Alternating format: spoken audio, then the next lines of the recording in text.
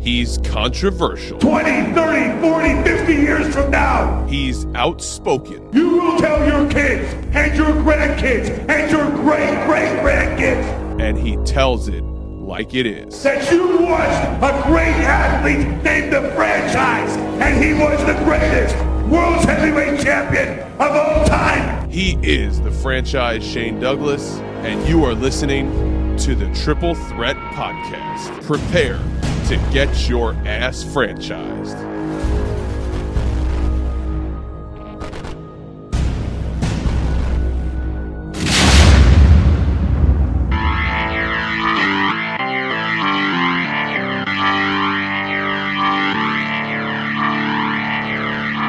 In the tradition of Jack Briscoe, of Dory Funk Jr., of Terry Funk, the man who'll never die. From the Harley Races to the Barry Windham to the Ric Flairs. And they can all kiss my ass. Because the Franchise, Shane Douglas, is the man who ignites the new flame of the sport of professional wrestling. Mikey trying to capitalize.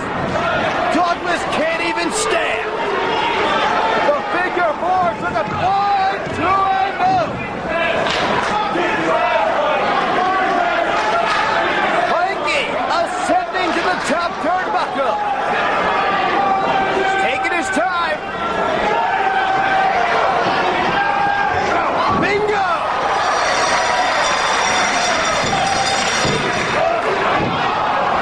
Two and a half. Reversal. DDT. Mikey pulled that one out of nowhere. 1, 2, and no. That DDT came out of nowhere. Not even a snake can strike that quickly.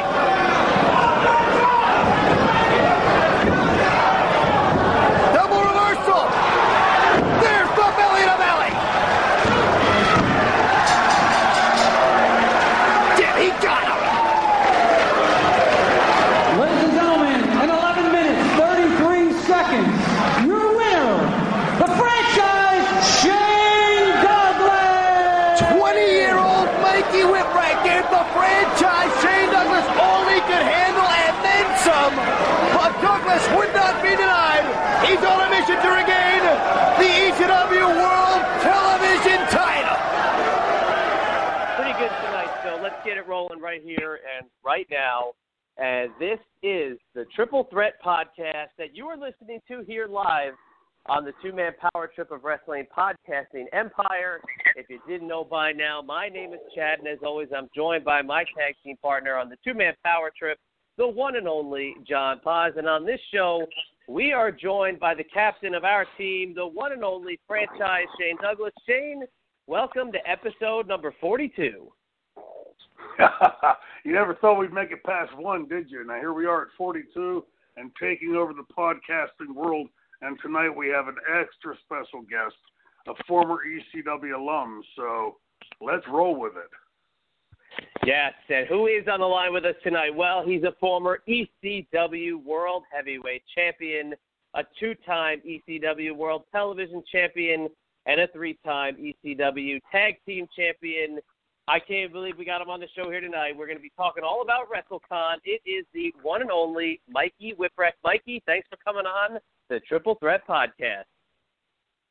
Triple Threat. It took a long time for me to get to the Triple Threat. I'll take it. Better late than never. Woohoo, Mikey Whipwreck in the house, ladies and gentlemen. Hey, episode 42. Yeah. I hope you guys are dedicating this to Jackie Robinson. Episode 42. Absolutely. I mean, would there be any other place we could dedicate it to, or any other person? I don't know. I took copulate notes. The copulating Inside notes joke. that we were taking earlier. Inside joke. Come on, that's not fair. Now listen, the copious notes that we have on tonight's subject, the history between you guys. We're going to get into that in just a little bit. But like I said up the top, we're going to talk all about the big weekend we've got coming up here, and it's WrestleMania weekend, which also means that it is WrestleCon weekend. And before we get Shane's thoughts and ideas and kind of his feelings on WrestleCon, Mikey, you are getting into the WrestleCon fray. Are you looking forward to heading out to New Orleans here in just a couple of days' time?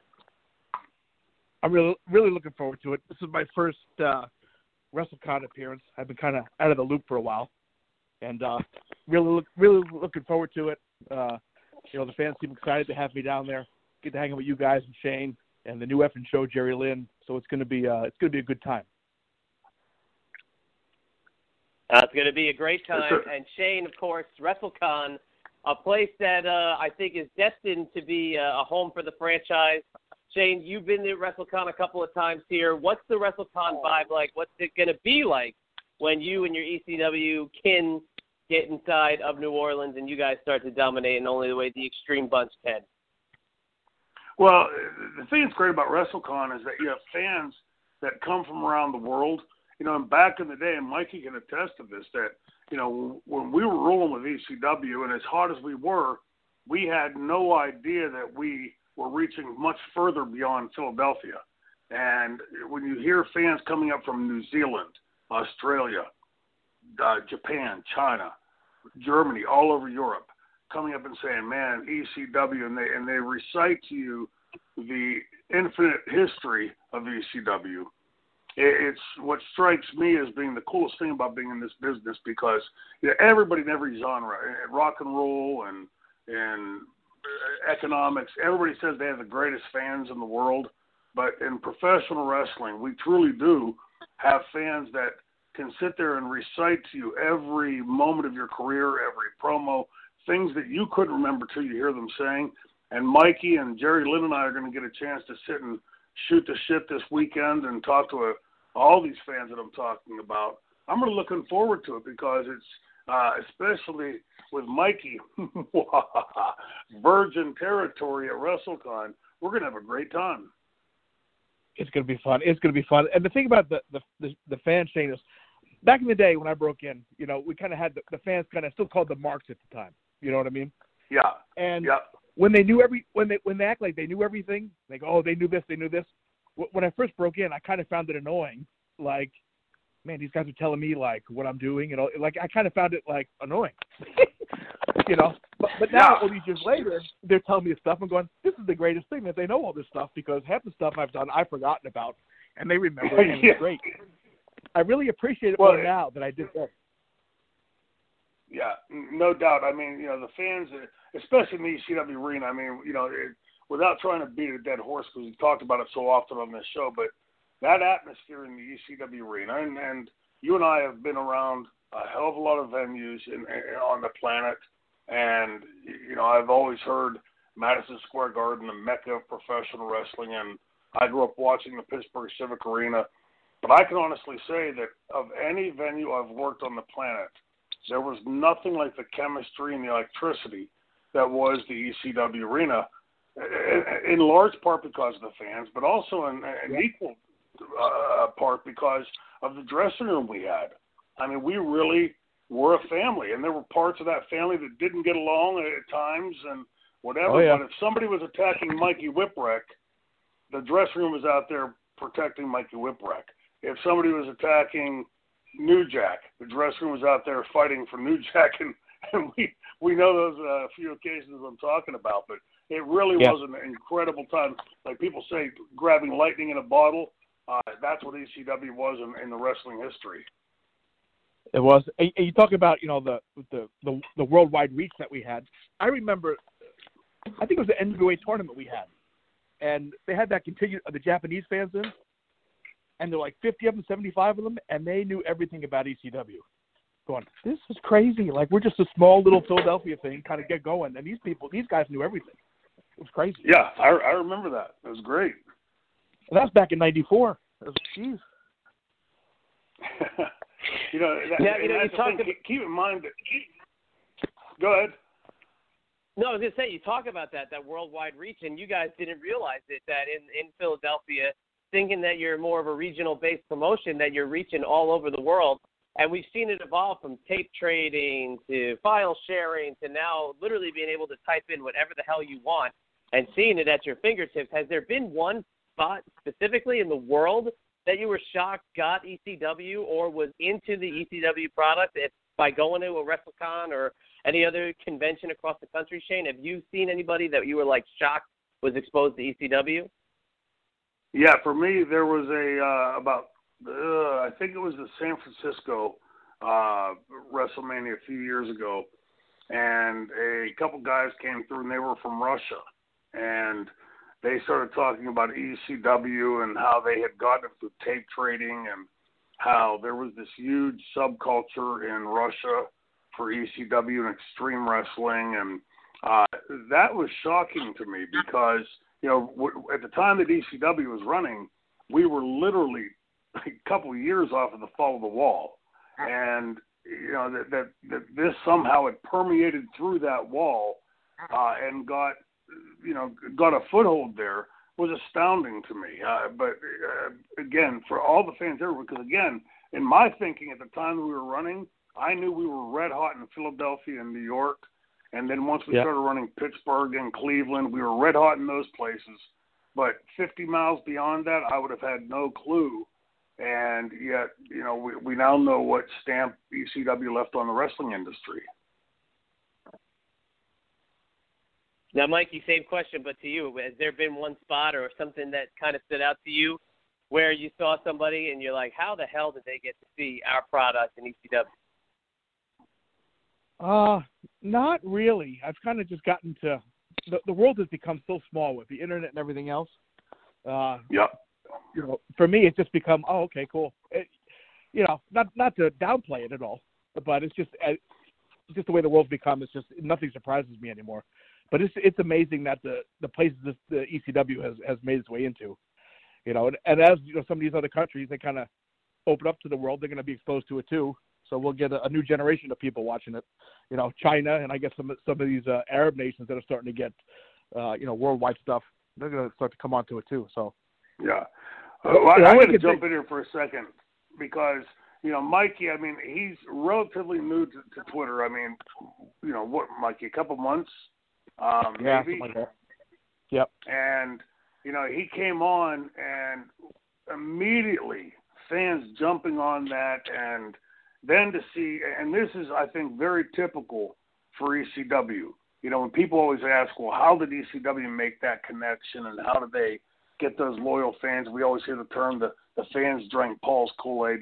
What it was is exactly what you're saying with Mikey since he's been on Twitter. Calling fans, that are buying his T-shirt, and that interaction with the fans, is as one-to-one as it can get. There's no magic sauce. There's no special Kool-Aid that anybody's drinking. It's that kind of connection when you have someone like Mikey Whipwreck who comes on Twitter immediately and he's calling fans out and thanking them for buying his T-shirt, etc. That's the kind of chemistry that was ECW. It was very one-on-one, very personal, and any fan that was ever involved in any of those ECW arena shows or Madhouse of Extreme or the Golden Dome shows will tell you I had the coolest fucking experience at ECW because New Jack, Sabu, Taz, Mikey Whipwreck, Shane Douglas, somebody talked to me and, just a real cool back and forth. And Mikey's underscoring that right now with Twitter. It's very cool. Yeah, for me, it's one of those, without the fans, I mean, this probably sounds cliche too. Without the fans, there would be no me. You know what I mean? But I just appreciate the support. And even, 10, 15 years later, after I've really done anything on TV or anything like that, I mean, they're still supporting. If me following them on Twitter and, thanking them for buying their shirt or buying some 8x10s and stuff. I mean, if that's a small way I could pay back for them allowing me to live the life I have now, well, then, hey, I'm cool with that. Amen. But the point I'm making, again, that's so ECW. But I can't imagine if I bought a T-shirt through WWE.com from whoever that I would get a phone call from that person. And but you would, Shane, provide your email address, and they would then try to sell you a subscription to the WWE Network for $9.99. We don't get a discount? We should get some kind of discount, shouldn't we? We pay extra. Yeah, right. We pay the Heyman tax. Yeah.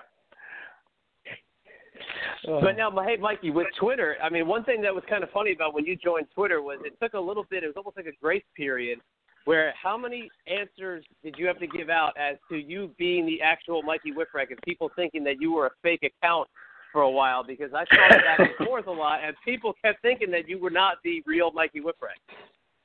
Yeah. Well, first of all, if someone's going to pretend to be somebody on Twitter, why would they pick me?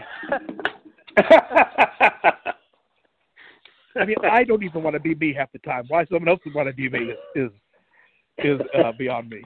But that's people say, "Oh, you need to get verified." So I sent a tweet out, "Oh, verify me," and then Shane says, "Take a picture of yourself with your Twitter handle, verified." I'm going, yeah, but then I have to put a picture of myself, which would defeat the purpose. Then I would lose followers. So it's @22. Well, hey, let's take a little slam towards Twitter here for a second, because Francine and I have been playing with them for the last several months to try to get verified on there, and for the last several months it's been, well, the page is down, or not. Now it's like, as of last week, they're going to some new process and they're working on it. When they get the page up, it'll be available. And so the fans are constantly, even like now, after all this time of being on, they're saying, is it really Shane Douglas? Why is there no verify? And, well, ask Twitter that question, because I'd like to know too. Yeah, it's kind of messed up the way they do it. Then I see people with like 5 followers who I've never heard of. This person's verified. I'm going, okay, that's interesting. Plus, I figured if I took a picture of myself with my Twitter handle and put it up, they go, well, that's not Mikey, because this guy is like a big fat bald guy trying to be King Kong Bundy. Well, so they would think it's my not me. So it would defeat the purpose. But my question is, anybody that would want to, if you look at Wikipedia, I've got a second wife that I've never known about. She's included her pictures and everything else. So you can imagine my surprise. But what's to stop one of these idiots from going on there and saying, here's you can pull 1 million pictures of Mikey Whipwreck or Shane Douglas off the internet, and putting that up there and then saying, verifying through there. So, it just seems to me like another rib that anybody that really wanted to could probably, rib the system and say they're verified as Shane Douglas or Mikey Whipwreck or Timbuktu and be on there. Yeah. But at one point, the Internet Movie Database, I guess, had me on there as married to some lady I've never heard of. I had 3 extra kids that I never had. So when I was dating my future wife, she's like, do you have like a wife and like kids I don't know about? I'm like, no. I'm like, well, on this page here, I'm going, oh. So I had to send them an email saying, look, I do not have this. I don't know what the hell you're talking about. So, and it took like 6 months for them to take it down. It's I go, crazy, so you put this information up with no problem, but for me to get it taken down, you're making me improve this. Yeah. I go, this is. Yeah. It was pretty funny. Yeah, I gotta welcome John in here now, because this is kind of a funny topic. But John, who was the one about a year ago? There was somebody who had a fake account that got verified in like a day. I want to say, was it Bobby Heenan? I can't remember who it was. John, do you recall who that fake Twitter account that got verified was? Wasn't it Bobby Heenan, and they were saying it was his wife or something funny like that? But I just saw recently that Virgil was de-verified, so now he's no longer verified, which I thought was funny. Only Virgil could do that, right? Poor Virgil. Oh, my God. Tremendous. That poor guy. Wow.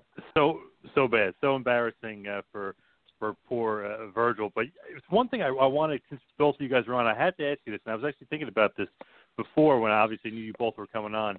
And so many people online, when you type in, a Whipwreck versus Shane Douglas, so many people said Mikey was Shane's best opponent. They had great chemistry. So I'm thinking to myself, I'm like, what is it? Is it that Shane is such a great worker He's carrying Mikey. No, Mikey's no, that's not it. or the opposite. Or is Mikey such a great worker? He's carrying Shane. Is it the great chemistry together? What is it about you guys? Because Shane obviously is a good worker. Mikey obviously a good worker. So what is it? Is it just the good chemistry you have together?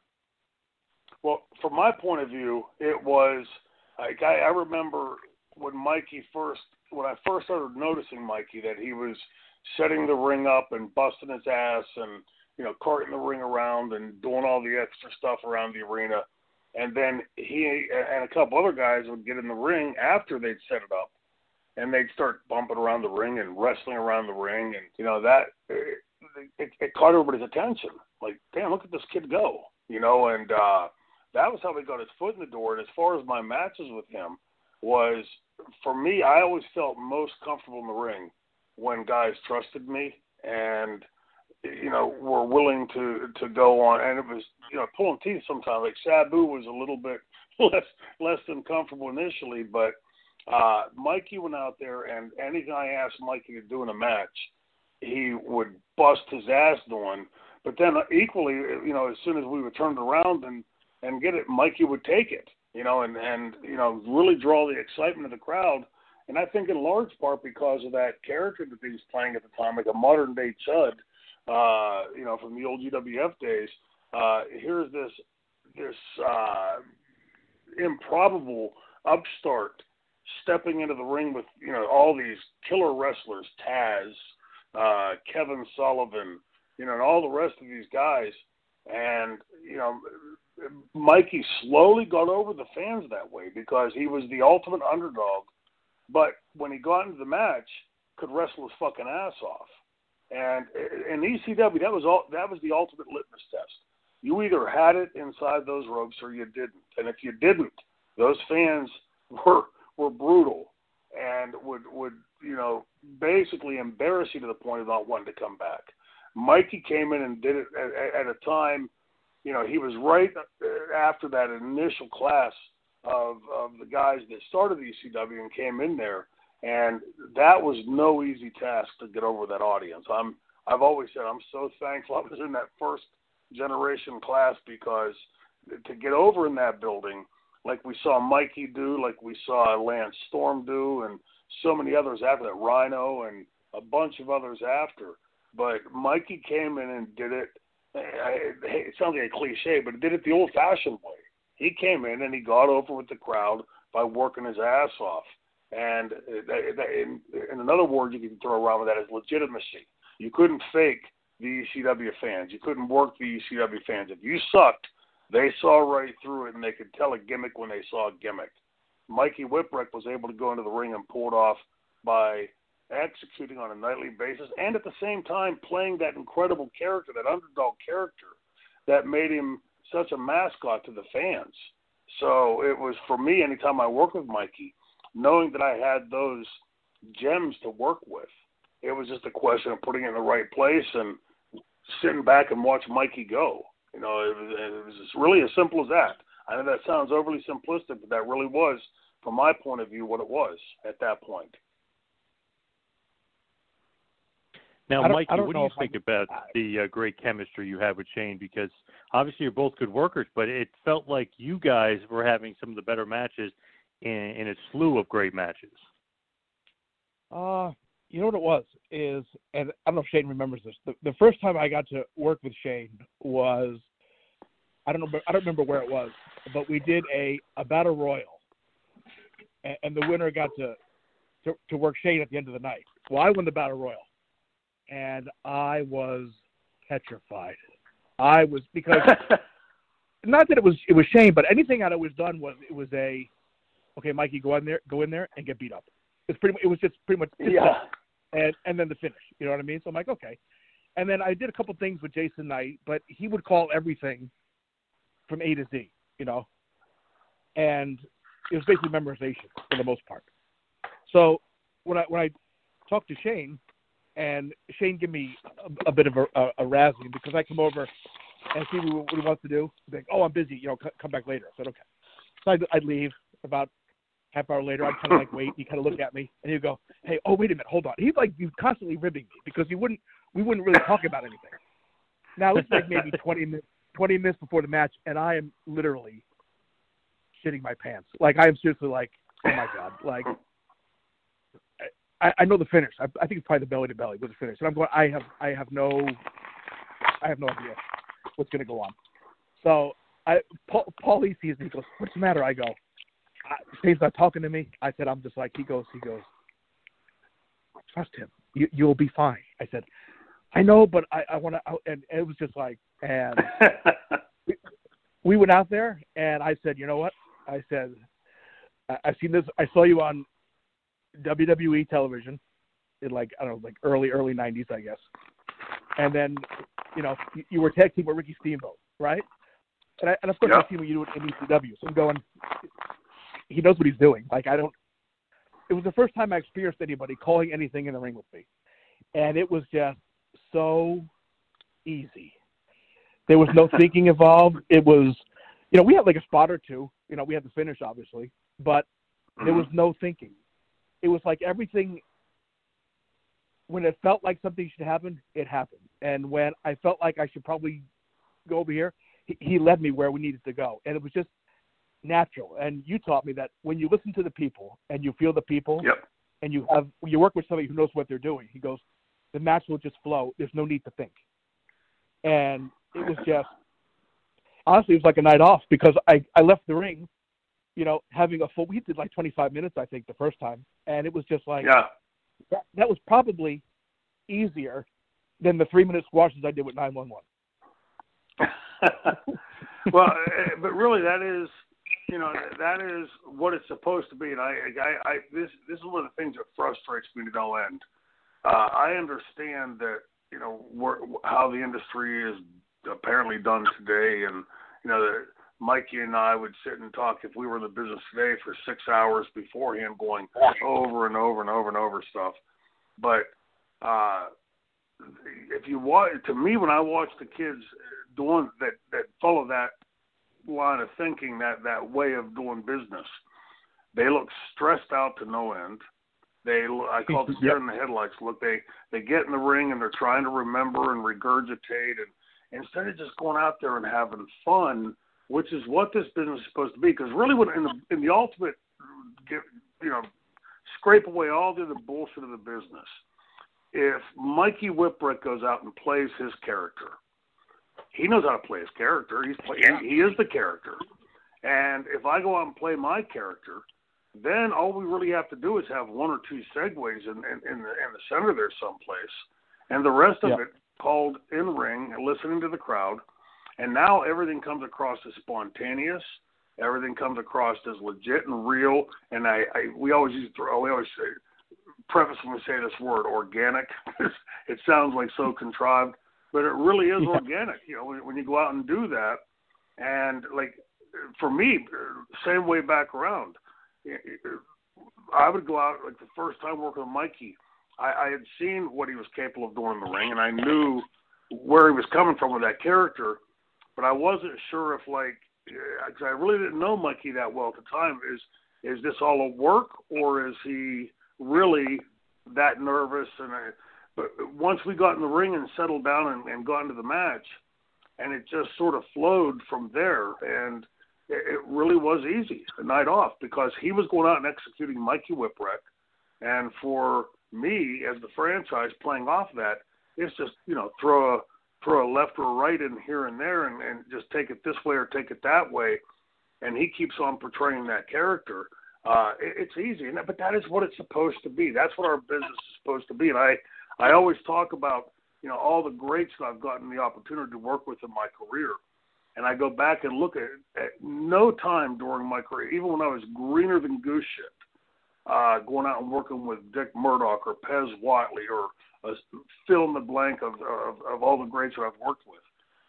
Looking back on it, it was easy money. You'd go to the ring and just listen and follow and execute. And it really was simple. And that's what the business ultimately, in my mind, is supposed to be. Yeah, I'd like to think so. sometimes No, it felt what the hell more we easy know, than right? other times, yeah, that's what you say. Like I watched, I did an appearance at a show last month, and it was these two guys that literally, I'm sitting there going, these guys are main eventing WrestleMania. I said, I guarantee that Lesnar and Reigns are not going to put this much thought into the match they're having in front of 80,000 people. You know, so I'm just watching them. You know, me a little advice. I said, honestly, I said this might come across as me sounding old. I said, but you're doing way too much. I said, not. I said, and I don't want to sound like an old guy, and I'm trying to say that you're doing too much just because I'm an old guy. I said, but you're not. You do a lot of stuff. I said, but if you want to do a high spot with like 50 steps to it, okay, great, that's fine. But they're only going to really remember the last part of the spot. I said, and then after you do the spot, if you don't let them digest it and absorb it, right, and let them react to it, give it, a minute or so before you go to the next one. I said, you might as well just do one constant thing for 15 minutes. I said, and you're memorizing everything. I said, you're not giving yourself any room to change plans. I said, because what if you're doing plan A and the fans you're in front of are not buying plan A? You should have a plan B or a plan C in the back of your head where you can go at any point. Fortunately, what happened was they blew some spot in the middle, and they had no idea what to do. They were like, you had that it seems like a 5-minute stare of like, oh my God, oh my God, oh my God, before somebody finally hits somebody. You know what I mean? And, and it was just uncomfortable. And I felt very bad for them because they tried all afternoon to put this match together. And once the game plan got thrown off, that was it. And they had a really hard time getting them back. So yes, they come to deer in headlights. And, that's the thing about it is, like, here's the difference. When I was a kid in the business, if you went out to the ring, like say Mikey Whipwreck and Shane Douglas would have gone over a match all day long, and we thought it was great in the dressing room, but we got to the ring and regurgitated it perfectly, but it didn't garner a reaction from the crowd. If Bill Watts was the booker of that show, you came back and you see the cowboy with his hands on his hips, leaning on one hip, and you knew you were ready to catch hell because your job wasn't to go out there and regurgitate a bunch of moves. Your job was to entertain the crowd. And if they weren't buying it, and that's where it all breaks apart. And I've seen exactly the story you just told. I've seen that 1,000 times on the indies. And like you said, they're doing way too much. They're putting way too much pressure on themselves to try to remember 60, 80, 90, 100 moves or 150 moves. Just go out there and do it and execute. Play, know your character, play the character, and then interweave off of that. There's a million little setups for matches. You can have a single set of heat, double set of heat, whatever. But whatever it's going to be, if you play off of those mantras of here's the Mikey Whipwreck character, here's the franchise character, and then the chemistry that from there settles down, it's like taking candy from a baby. Yeah, it's amazing too because I don't know, Shane, if you got this when you started, but when I started, they were telling me you're doing too much, you're doing way too much, you're doing too much, and you're doing it too fast. I said, slow down. Okay. Yep. Yeah, and Terry Funk said to me, "God damn it, Mikey, slow down. And if you think you're going too goddamn slow down." I said, "Okay." Yeah. And then I'm watching these kids now, 25 years later, and I'm saying to myself, God, they're doing too much. And they're doing more moves than I did, and I thought back then I did too much. Right. And I get the business change and it's going to evolve a bit. I still think, but there's a lack of, like you said, Shane, being organic. Well, here's the difference though. When Terry Funk came and said that to you, did you listen to it or just ignore him and say, "Oh, he's just an old guy trying to slow me down because I'm faster than he is and the business has passed him by"? Or did you listen to every syllable he said? Oh, I listened to every syllable. Mm-hmm. Exactly. Did I ever tell you the story about him sitting next to me at the Holiday Inn in Philadelphia by the fireplace? Ever tell you the story? No. But anything with Funk's a great story, so I'm all ears. He gets a 6-pack of beer and he goes, Mikey, what are you doing tonight? I go, oh, nothing, just kind of hanging out. Come down, come sit here with me. I said, okay. So we're sitting by the fireplace, and he goes, and he opens up a beer, and he gives me one. And he goes, you know, when I broke in Texas with my dad, and and then we did that there, and then I came with Dory Jr., and then we started going to NWA. We worked with Harley Race, and then we went down to Florida with Dr. Jerry Graham, who's going to do a Shane. This went on for the whole six-pack for, I'm saying, a good hour and a half, right? And I'm sitting there going, this guy's fucked up. Like, this guy's seriously, like, right? So he goes, well, are you on the show tomorrow? I said, yeah. Because we did the arena show on the Friday night, and then we did TV on Saturday afternoon. Yeah. Right. So he goes up to his room, and I'm thinking to myself, that was the most coolest, most whacked out, insane thing I've ever been part of.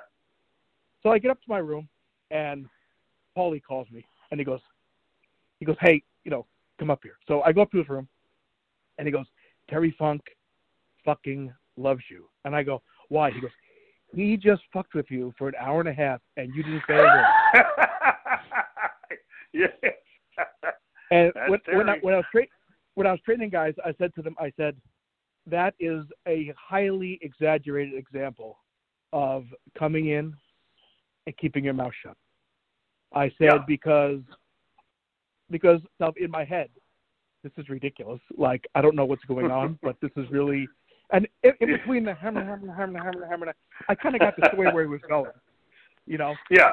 But I said to the guys, this is an example of someone who had an ungodly amount of experience, who was a legend in the business, who at almost 50 years old at that point was still on top. I said, he took the time to sit down and talk to me. And, yeah, he played the old-timer thing, and he kind of messed with me a little bit, ribbed me. I said, but I sat there and I took it. So from that day on, though, every time I saw Terry, he got a big smile on his face, said hello, always watched my matches. He would give me advice. If I asked him for something, he'd give me advice. And just because I sat listened to him, and I passed his quote-unquote test. Well, and that's what it was. Valuable. He wanted to see if you were going to sit and listen, or if you just like sit there and like excuse yourself or whatever. And right. It was a test. That's exactly what it was, but very similar to that, but like on an alternate vein. You know, remember how high-strung I used to be? And I called Terry one day, you know, ready to strangle somebody. I said, how the fuck, after all these years, how the fuck have you put up with this bullshit? And I'm cutting a promo for 20 minutes, and at the end he goes, well, Shane, I'll tell you, and he's going on, you know, into the same spiel. And he goes, I'll tell you, and he kept asking me in the middle of it, as he's going through that spiel, yeah, Shane, are you listening to me, Shane? Yeah, I'm listening to Terry. Well, you know, Shane, you got to, I'll tell you, Shane, you listen to me? And he's going, same exact thing, just drawing this whole thing out for 20 minutes, what he could have said in 3 seconds. And after 20 minutes, he said, well, Shane, I can tell you, there's only one way, goddamn it. Shane, you listen to me? There's only one way, Shane. There's only one way you can do it, Shane. Shane, are you listening to me? I said, yeah, Terry, I'm listening to you. I'm listening to you, Terry. He goes, well, Shane, there's only one way, goddamn it, you can put up with this business. Shane, are you listening to me, Shane? There's only one way you can put up with this business. Shane, you're going to be crazy like a fox. Shane, you're going to be crazy like a fox. And then he went right back into the character. And it was the first time in all the years I'd known Terry that he had dropped that front. I'd always thought Terry was Terry. That was Terry, the crazy funk. And like the light bulb went on. Like, holy shit, it's all a work. And, you know, at that point I was 15 years in the business and was still learning. Every night working with Terry. He was incredible. He is incredible. Yeah. That's amazing. Like, you can't get to where he got in the business and be Terry. You know what I mean? There had to be more than, you know, than what he let everybody know. That's crazy. Hell, you go back and you watch those matches, especially those early NWA matches and stuff when, you know, he and Dory were working with the Briscoes, and my God, I mean, just, you know, it's one of those things that sort of like doesn't get mentioned today.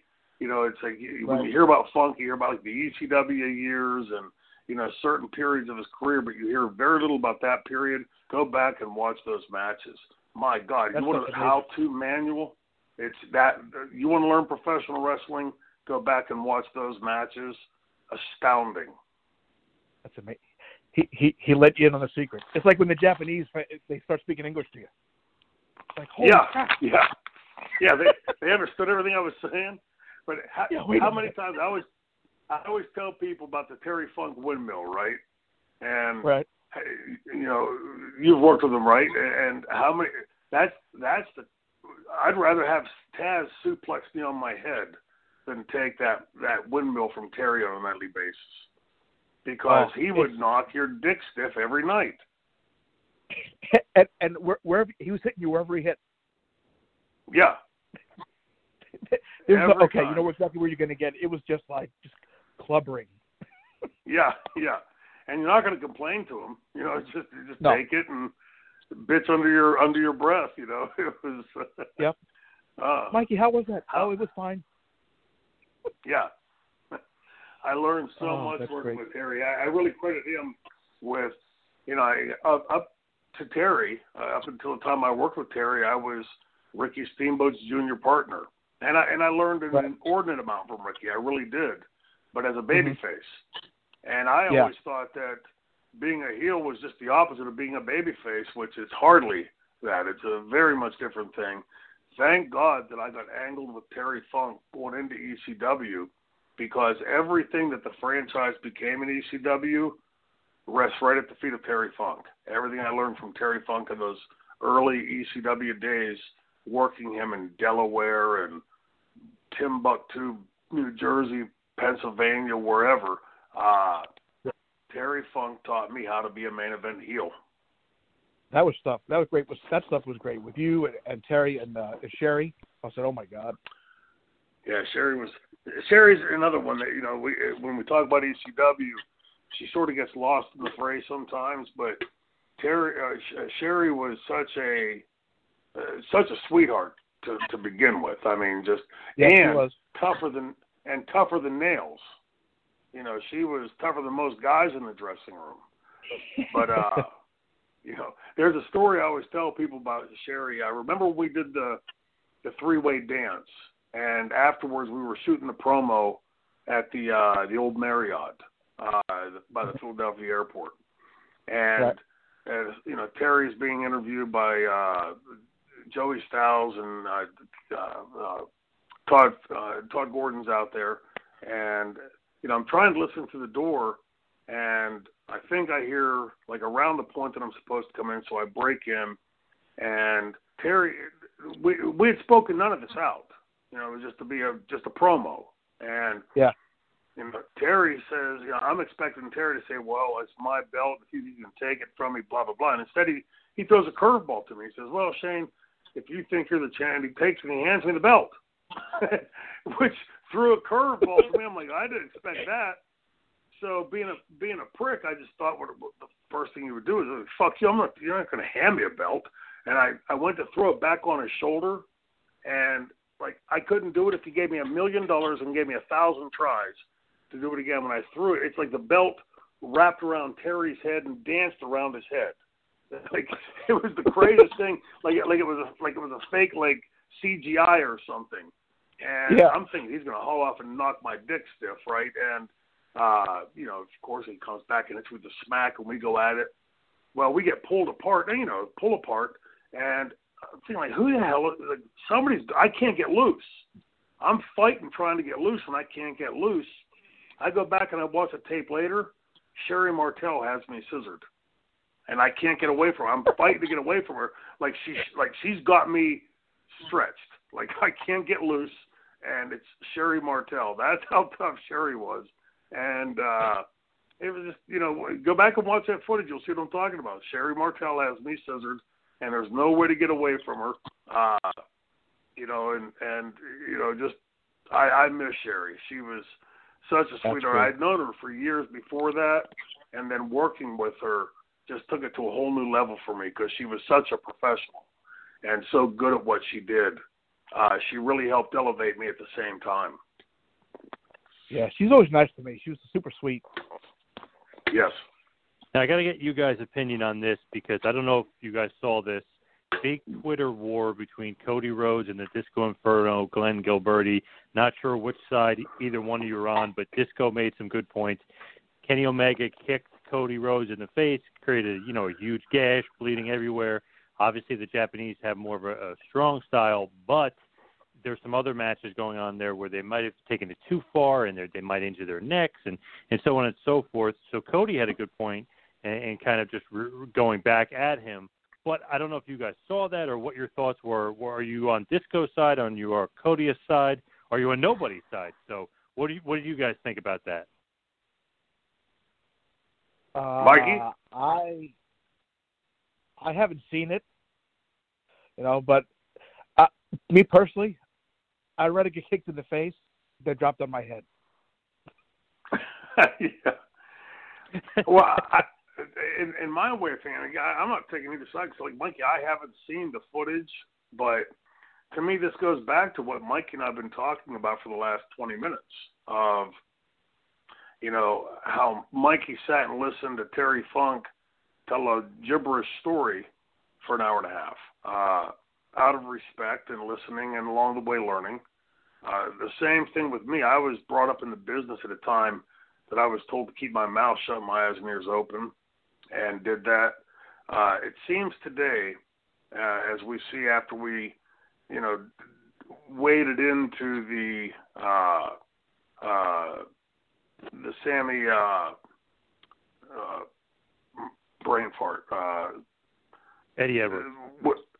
And Eddie Edwards when he was supposed to hit the chair. And right.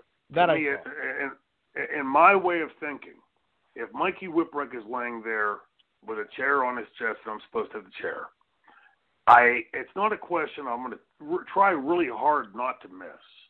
I cannot miss. You cannot miss. I cannot hit Mikey Whipwreck in the face with a baseball bat and say, gee whiz, afterwards, Mikey, I'm really sorry. So again, without having seen the footage, there's, obviously any kind of Twitter war when you see all the trolling shit going back and forth. I'm sure there's valid points on both sides. But I think in a nutshell, what was trying to be said was, and I'd said this before, is that we're seeing these injuries at an exponential rate. And injuries off of stuff that should be able to be done 25 times a night and not have an injury, and yet we're having injuries 27 times out of 25. Somewhere along the line, something has been lost in the way that we were all taught. Rule number one, you take care of your opponent. Now, does that mean that there's never going to be an accident? There's never going to be a slip? Of course not. But Kevin Sullivan, I had asked Kevin Sullivan this question about a year and a half ago on something completely unrelated. And I asked him how many matches he had, and he said, I just figured this out, and he said it was something like 30,000 matches over his career. And I said, in those 30,000 matches, how many times had you been injured seriously enough to the point that you could not make that night's match? And he said, one time. In my last match, a kid dropped me on my head and fucked my neck up, and I was unable to go on. So think about that. He had done something, and look at Kevin's style. Pretty violent, a little bit sloppy. So did it 30,000 times and didn't get injured. And now we're seeing these injuries on like a seemingly rotational basis, like they're just part of the show now. And in ECW, as crazy as we were in ECW, there were injuries, no question about it. We all had injuries along the way. But when you boil it down to and extrapolate it down to the number of times that we took bumps and the number of times that we did these insane things in ECW, those injuries were very few and far between in comparison to the number of stunts or spots or big bumps that we took. And I don't know where that got lost at. Somewhere it's not important, I guess, or it doesn't matter if I dump Mikey on his head and and fuck his neck up or kick him in the face or hit him in the face with a baseball bat. That does matter. It matters to me because I don't want to have to come back into the dressing room and see Mikey's orbital bone broken or some big gash on his face because I was careless and didn't give a shit. So I don't know. I have to go back and watch the footage as to what's being said, but the big thing to me is like this whole thing with Twitter and all these social medias. So JP, Mikey, or Chad says something I don't like. So now me and my minions have to attack you because we didn't like what you said. So now we're going to have to destroy you. That's right. Is anybody entitled to an opinion today? It's without having, I mean, here's the thing in the business that certainly has changed. We had to have thick skin back in my day because if you didn't have thick skin, you wouldn't last a night in the dressing room. Now it seems like everybody's skin is so paper thin, tissue paper thin, that how dare you say something bad about me? And with all due respect, and what I read with Glenn saying, I didn't hear him attack Cody or anybody. He made a comment, and yet somehow that was taken as an umbrage to those listening to Kenny Omega or Cody Rhodes, and therefore we got to attack and we got to go to this low road to try to make fun of as we're making a point. I don't know. I mean, it just seems to me to be strange, and it's but that said, some of the things that Cody said were pretty funny, and well, he's a funny guy. So it's so it's all over the place. But Jesus, I can't imagine me having said something so overt to somebody, before me, say for instance, Tiger Conway Jr. At that time, he was on the downside of his career. I would never have in a million, and I'm not picking on Tiger, I'm just using him as an example at the top of my head. I wouldn't have said boo to Tiger Conway Jr. Why? Because he was an experienced vet above me and before me in the business. Whether he was right or wrong didn't matter. I sat and took the criticism and went on about my business. Just seems to me, as I read, the back and forth on the Twitter today, like I said, there were some comical things in there, but my takeaway was, like, how has the business gotten here? Where anybody can say, shoot anything they want, just go to the lowest common denominator. Your mother wears army boots. And, wow. That's my lowest common denominator, right? So, very, very strange, all of it. Very strange. So what happened? Omega kicked Cody in the head? Is that what happened? Yes. He left a big, a huge, scar. Almost looked like he got in an MMA fight or something. He got, wrecked or whatever. But he has this big scar on his face. So Disco put the kids today aren't safe and, things like that. You guys need to work a little bit safer. Let's not hurt each other. And then Cody jumped all over him. Well, I mean, could have been they had a little bit of agreement to work snug, maybe hard way. Oh, absolutely, absolutely they did. Maybe a little more hard way than anticipated, but I don't know. I mean, we did it back in our day, hard way me, I guess, but I don't. Yeah. I don't know. I remember Vader with Cactus Jack, got him the hard way in WCW. Beck was looked very similar. That cut over the eye and cut open pretty bad. Didn't Lesnar bust open Randy Orton? Yes, for real. Yeah. Yep.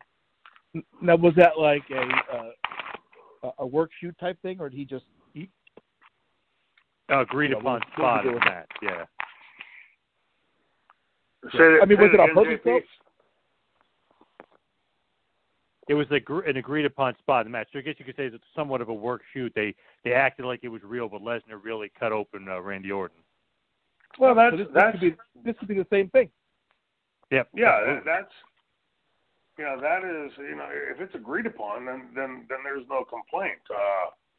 It's a little funny side story to that was I was working Candido. I believe it was an XPW, and for the first time in our career, the two Triple Threat members were working against each other, and we get out there and we get into it, and we're having a pretty good match, and I said to him, hard way me, and he starts punching, Chris, I only know how to throw a working punch. And so, come on, hit hard. And I got him so pissed off, he's literally punching me in the face, trying to bust me open, and he can't. And he goes, Jesus Christ, you got a head like a rock. And we go to the back. I walk up to him in the dressing room. I walk over, and he's sitting there. He's cussing up in a storm because he couldn't bust me open. I walk over, and boink, I hit him with one hit on the eyebrow. And he starts pouring blood. And, but again, if it's agreed upon, you got no complaint. It's, but again, I just think this whole, but I guess that's the world we live in, right? If I go online and I say I agree with Mikey Whipwreck on something, and somebody else disagrees with Mikey Whipwreck, then I get trolled, Mikey gets trolled, and it's crazy. And the insane world we live in today. Yeah, right. Well, I think a takeaway is for sure that Cody is trying to get over with that Japanese audience, that he's tough, he's taking real shots, and, they're all about that fighting spirit. And my second takeaway was I had a sheet of paper of guys that I never thought Shane would ever mention on the show, and Tiger Conway Jr. was first on that list, so that was a pretty good shocker. Well, look, as far as Cody goes, I've been a big fan of Cody's for a long time. Watching him go out and in this, not at the latter stage of his career, at the beginning stage of his career, working through this, this Stardust gimmick that, was so beneath, I think, in my opinion, beneath what Dusty Rhodes or anybody in that Rhodes vein, carrying on that torch. And yet he went out there and he did it with a professionalism and executed. I give him credit that when he walked away, let's face it, there's one company in our industry, for all intents and purposes today. And for him to have walked away and said, I'm willing to go out here and try this instead of continue to put up with that took big cojones. And to me, that gets a lot of respect. So I think Cody he's got his father's charisma, maybe not to the same degree yet, but you can see him coming out of that shadow of being Dustin Rhodes or Goldust's or Dusty's son, where he's really forging his own way in a different vein, and those are big shoes to fill. Not none of us can, at least I can't, try to explain in first person account as to what that would take. But like you said, JP, if that's what he's doing is working to get over that crowd, and I'm sure that's what it is. Then the shoe back in this business, I wouldn't be a bit surprised if he and Glenn Gilberti had set this up before and took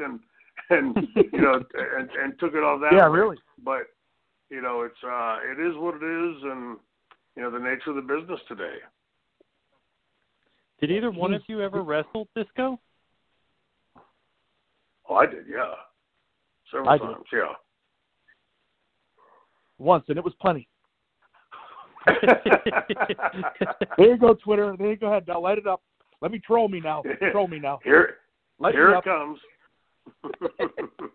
No, it was fun. We got. I worked with him once on a Thunder, and it was I wasn't booked. He wasn't booked, and then he was booked against somebody else.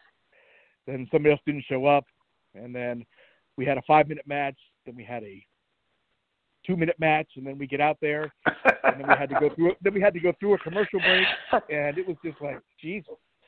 But it was fun, good little match. And then the highlight for me was we're walking back, through the tunnel, and Ric Flair says, "That was a hell of a match, guys." And Flair, pat me on the shoulder. So I'm like, okay, I'll take it. Wasn't that the best in WCW? Chartbuster. In WCW, you'd get that, okay, you guys got 8 minutes, 12 minutes, 18 minutes, whatever. And then as you got closer and closer to the match, it would go cut in half. So it was 18, it was now 9. And then cut in half again, 4.5. And then cut in half again, so now you had 2 1/4. And then, like, your opponent would go to the ring, and as you're playing your music, Jimmy Hart would and say, "You have 35 seconds."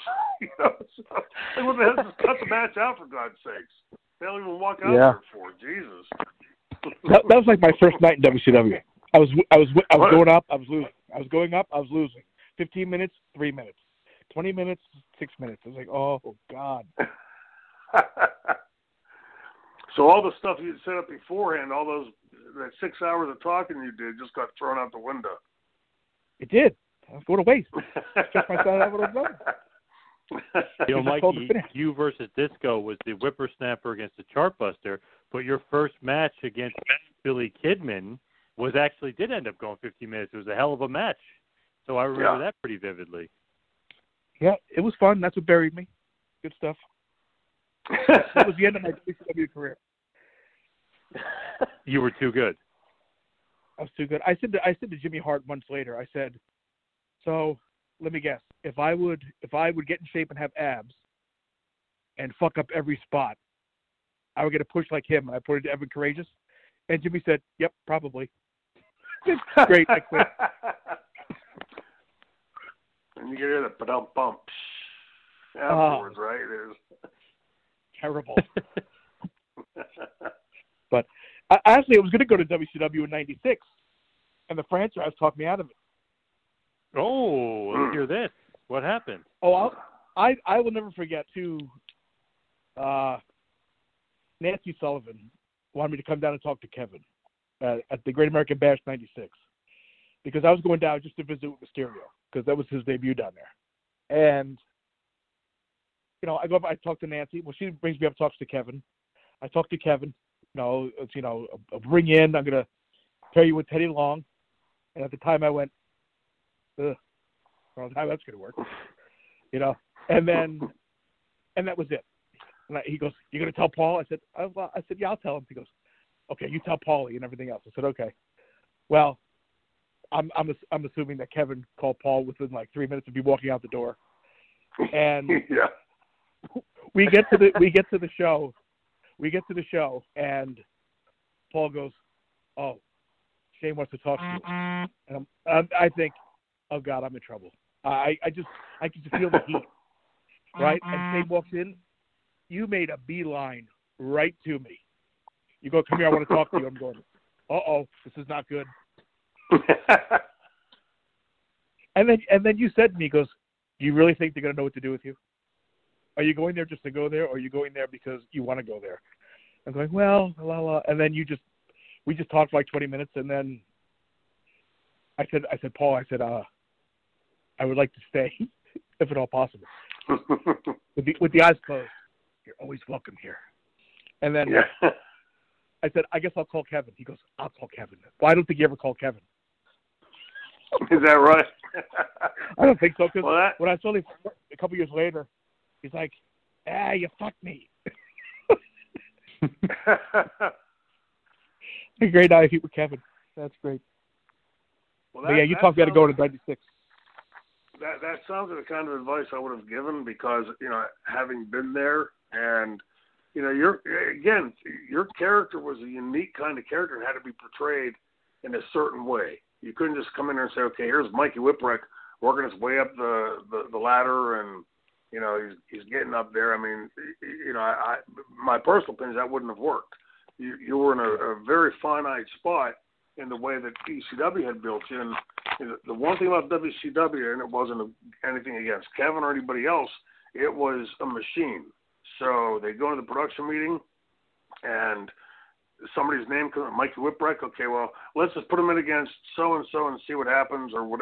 It was too much haphazardness to it. And Yeah. I knew that you're a white meat babyface like that, as I had been years before there, is very easy to get lost in the fray. Because, well, he sells great, so let's feed him to, Vader or whatever monster of the day is there. And once you do that well, then they say, well, he's pretty good at putting somebody over, and, you get sort of pushed down in that vein over there. And ECW, the one thing that because, the best of ECW was also the worst of ECW in this sense, that because we didn't have a multi-billion-dollar corporation behind us, a Panda Energy or a Time Warner or a Titan Sports, we had to make everybody on the show a star. We already had a thin bench as it was.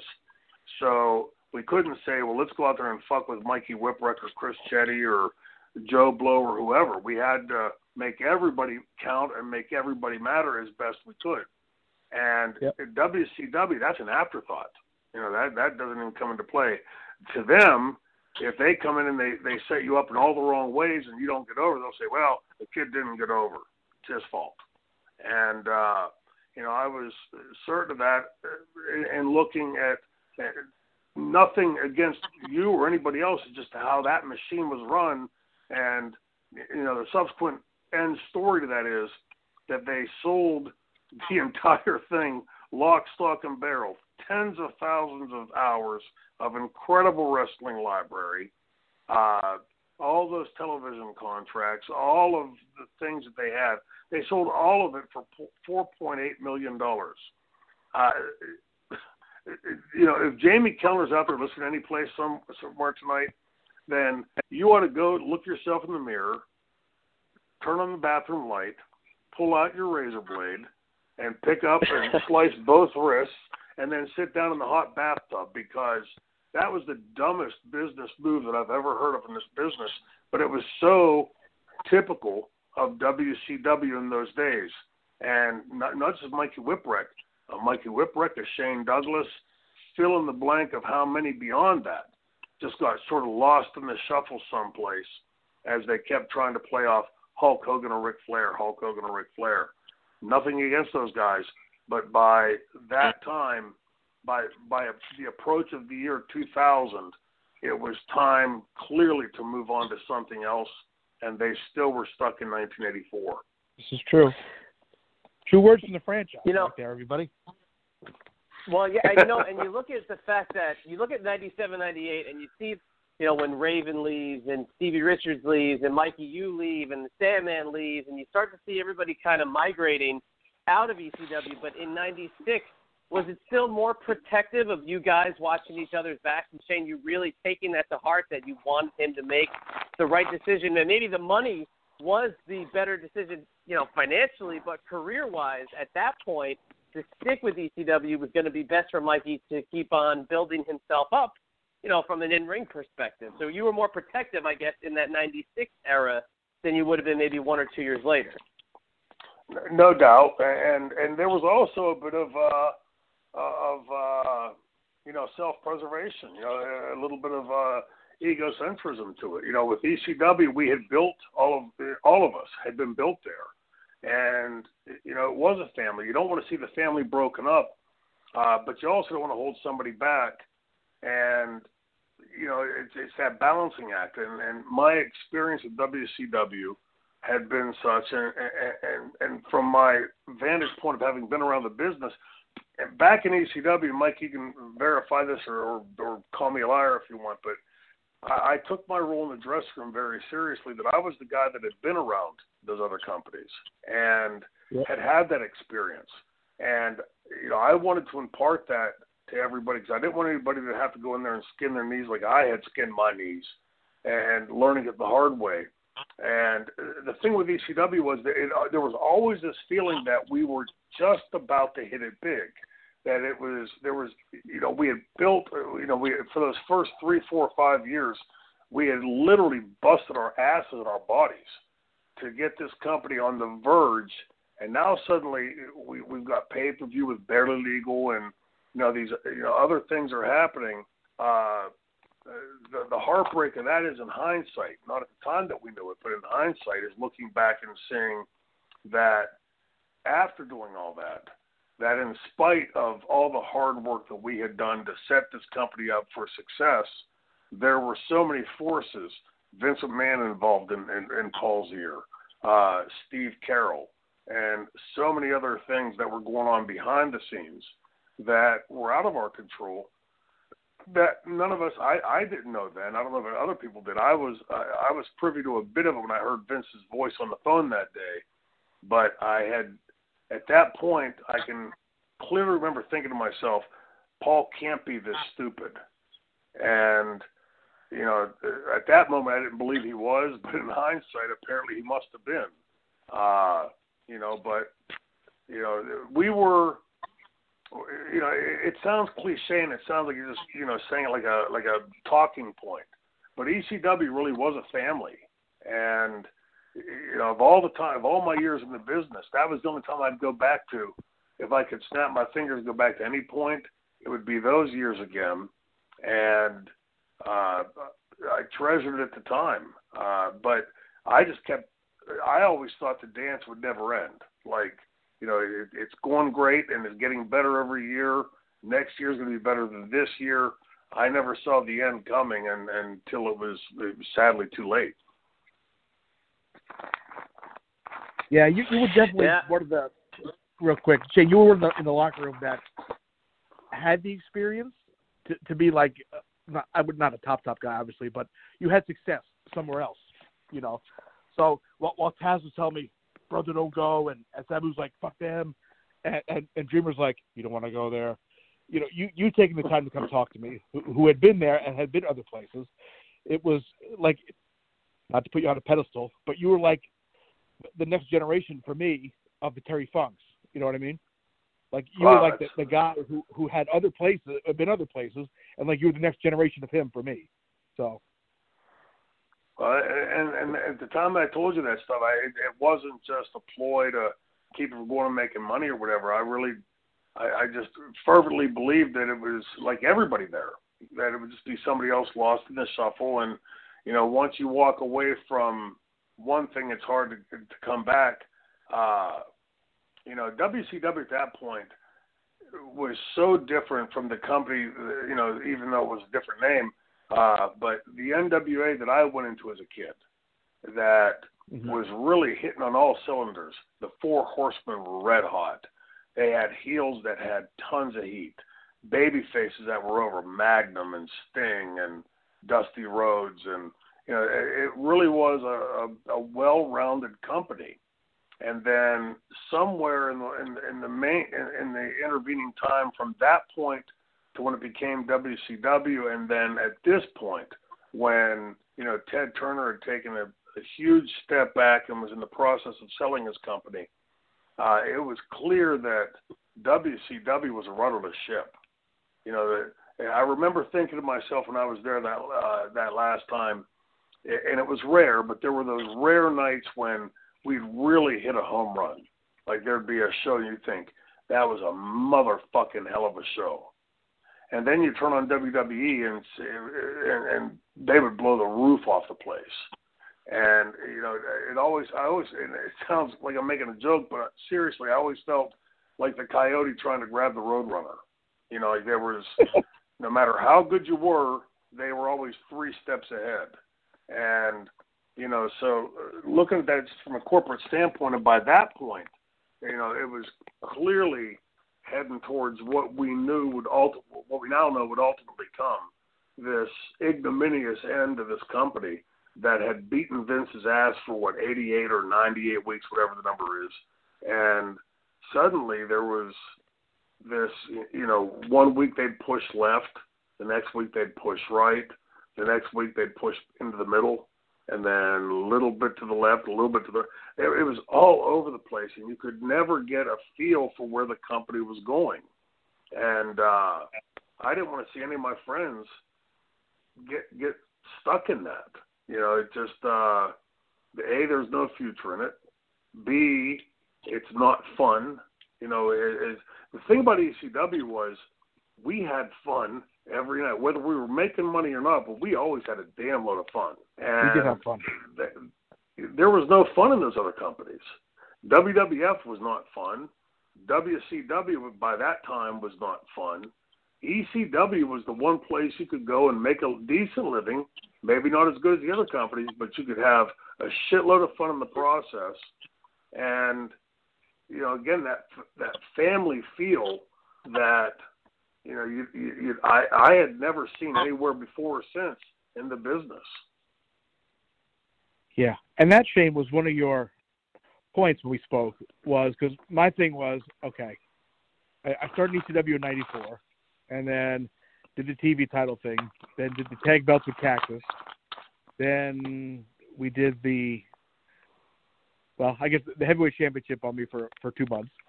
We did that. Mm-hmm. Then we went back to the tag titles with Cactus again, and then Cactus left, and I'm thinking to myself, well, now what do I do? Like, I feel like I was like floundering, doing nothing, you know? Yeah. And then, yep.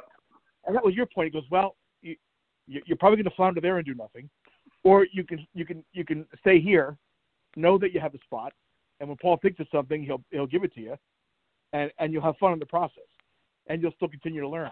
So I'm like, well, yeah. Well, the point Shane just made, I'm thinking, well, I guess I'm not going anywhere right now. So, but for better or for worse, you know, it's you know, as the old saying goes, hindsight is always 20/20. You can always look back and say this was a good move or bad move. But at that point, when there was so much movement in the business, you know, the 1 week WCW looked to be getting traction, and then the next week they looked like a bunch of fools. The same thing with WWF. You know, there was a period where they were looking like an idiot company. And yet in ECW, it always seemed to me that ECW had a very clearly defined vision of what it was. And to me, at that point in my career, like, I didn't see, you know, like 1 week WWF be talking about,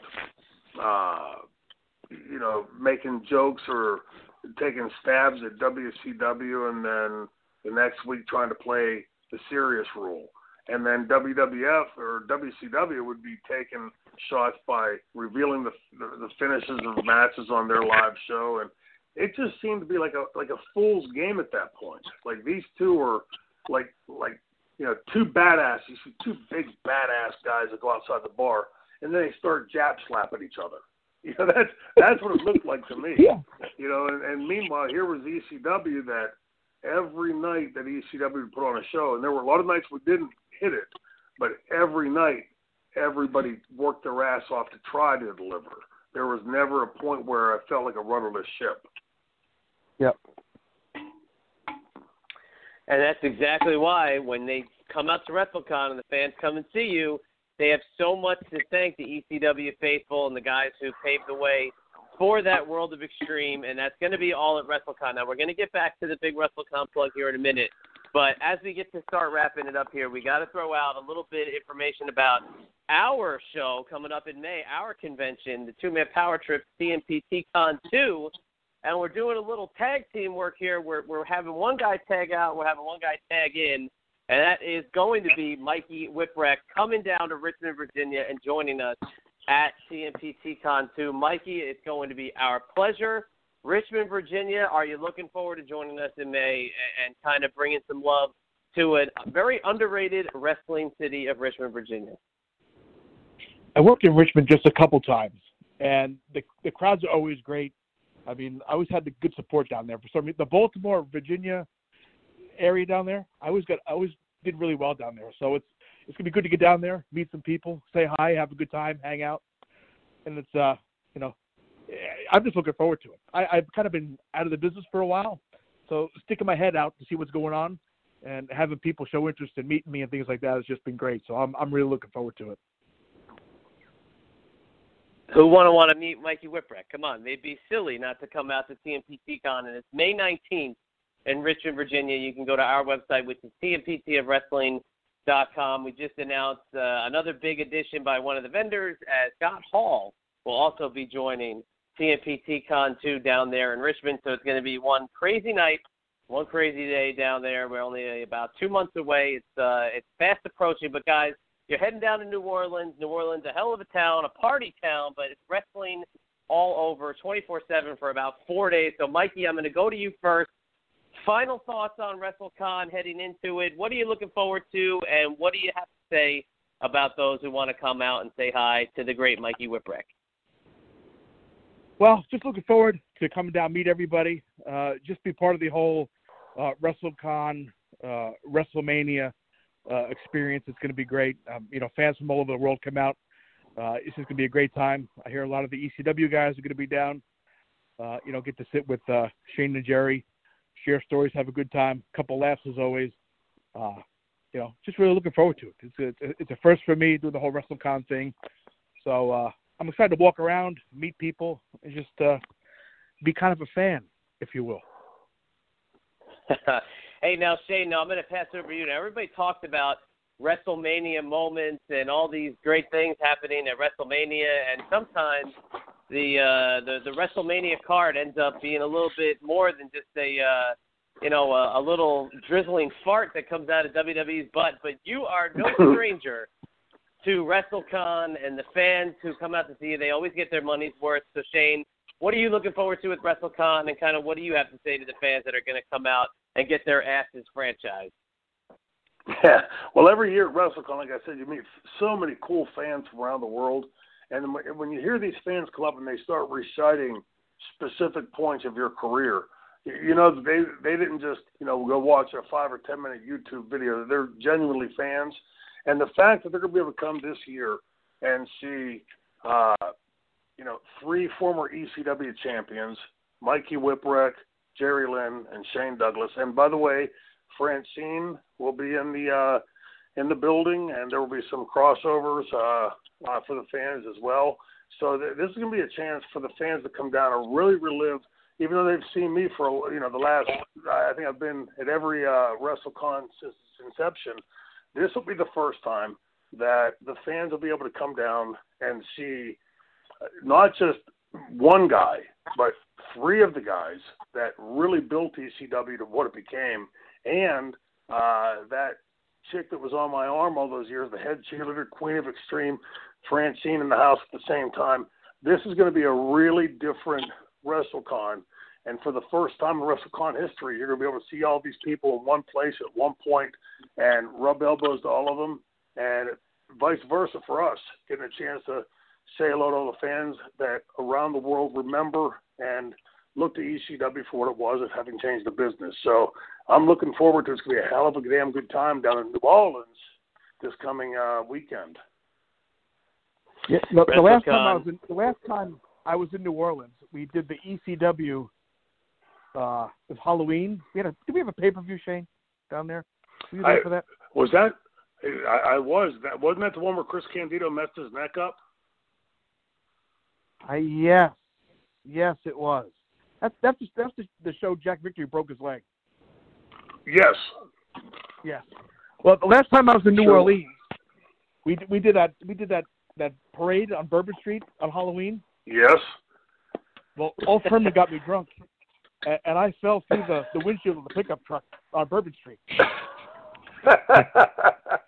Well, we'll have to duplicate this coming weekend. Well, we could duplicate the drunk part. I don't know about the windshield.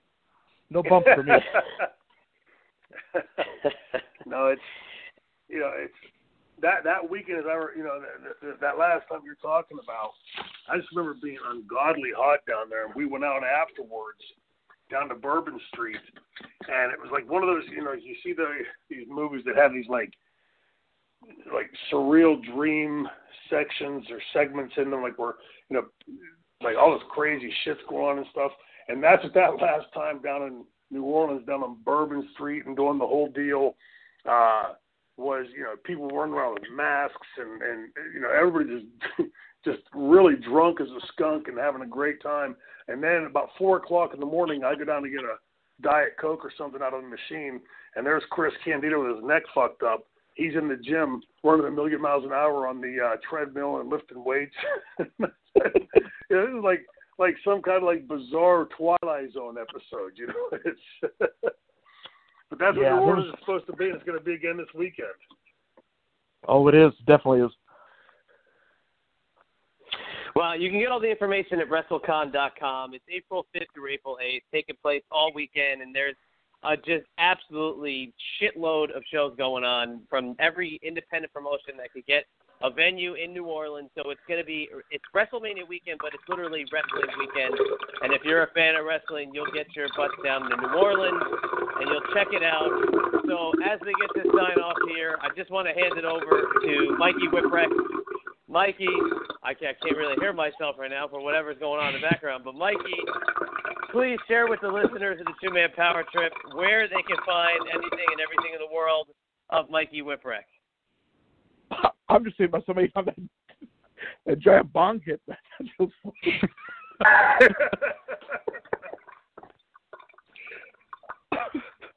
You gonna share that or what?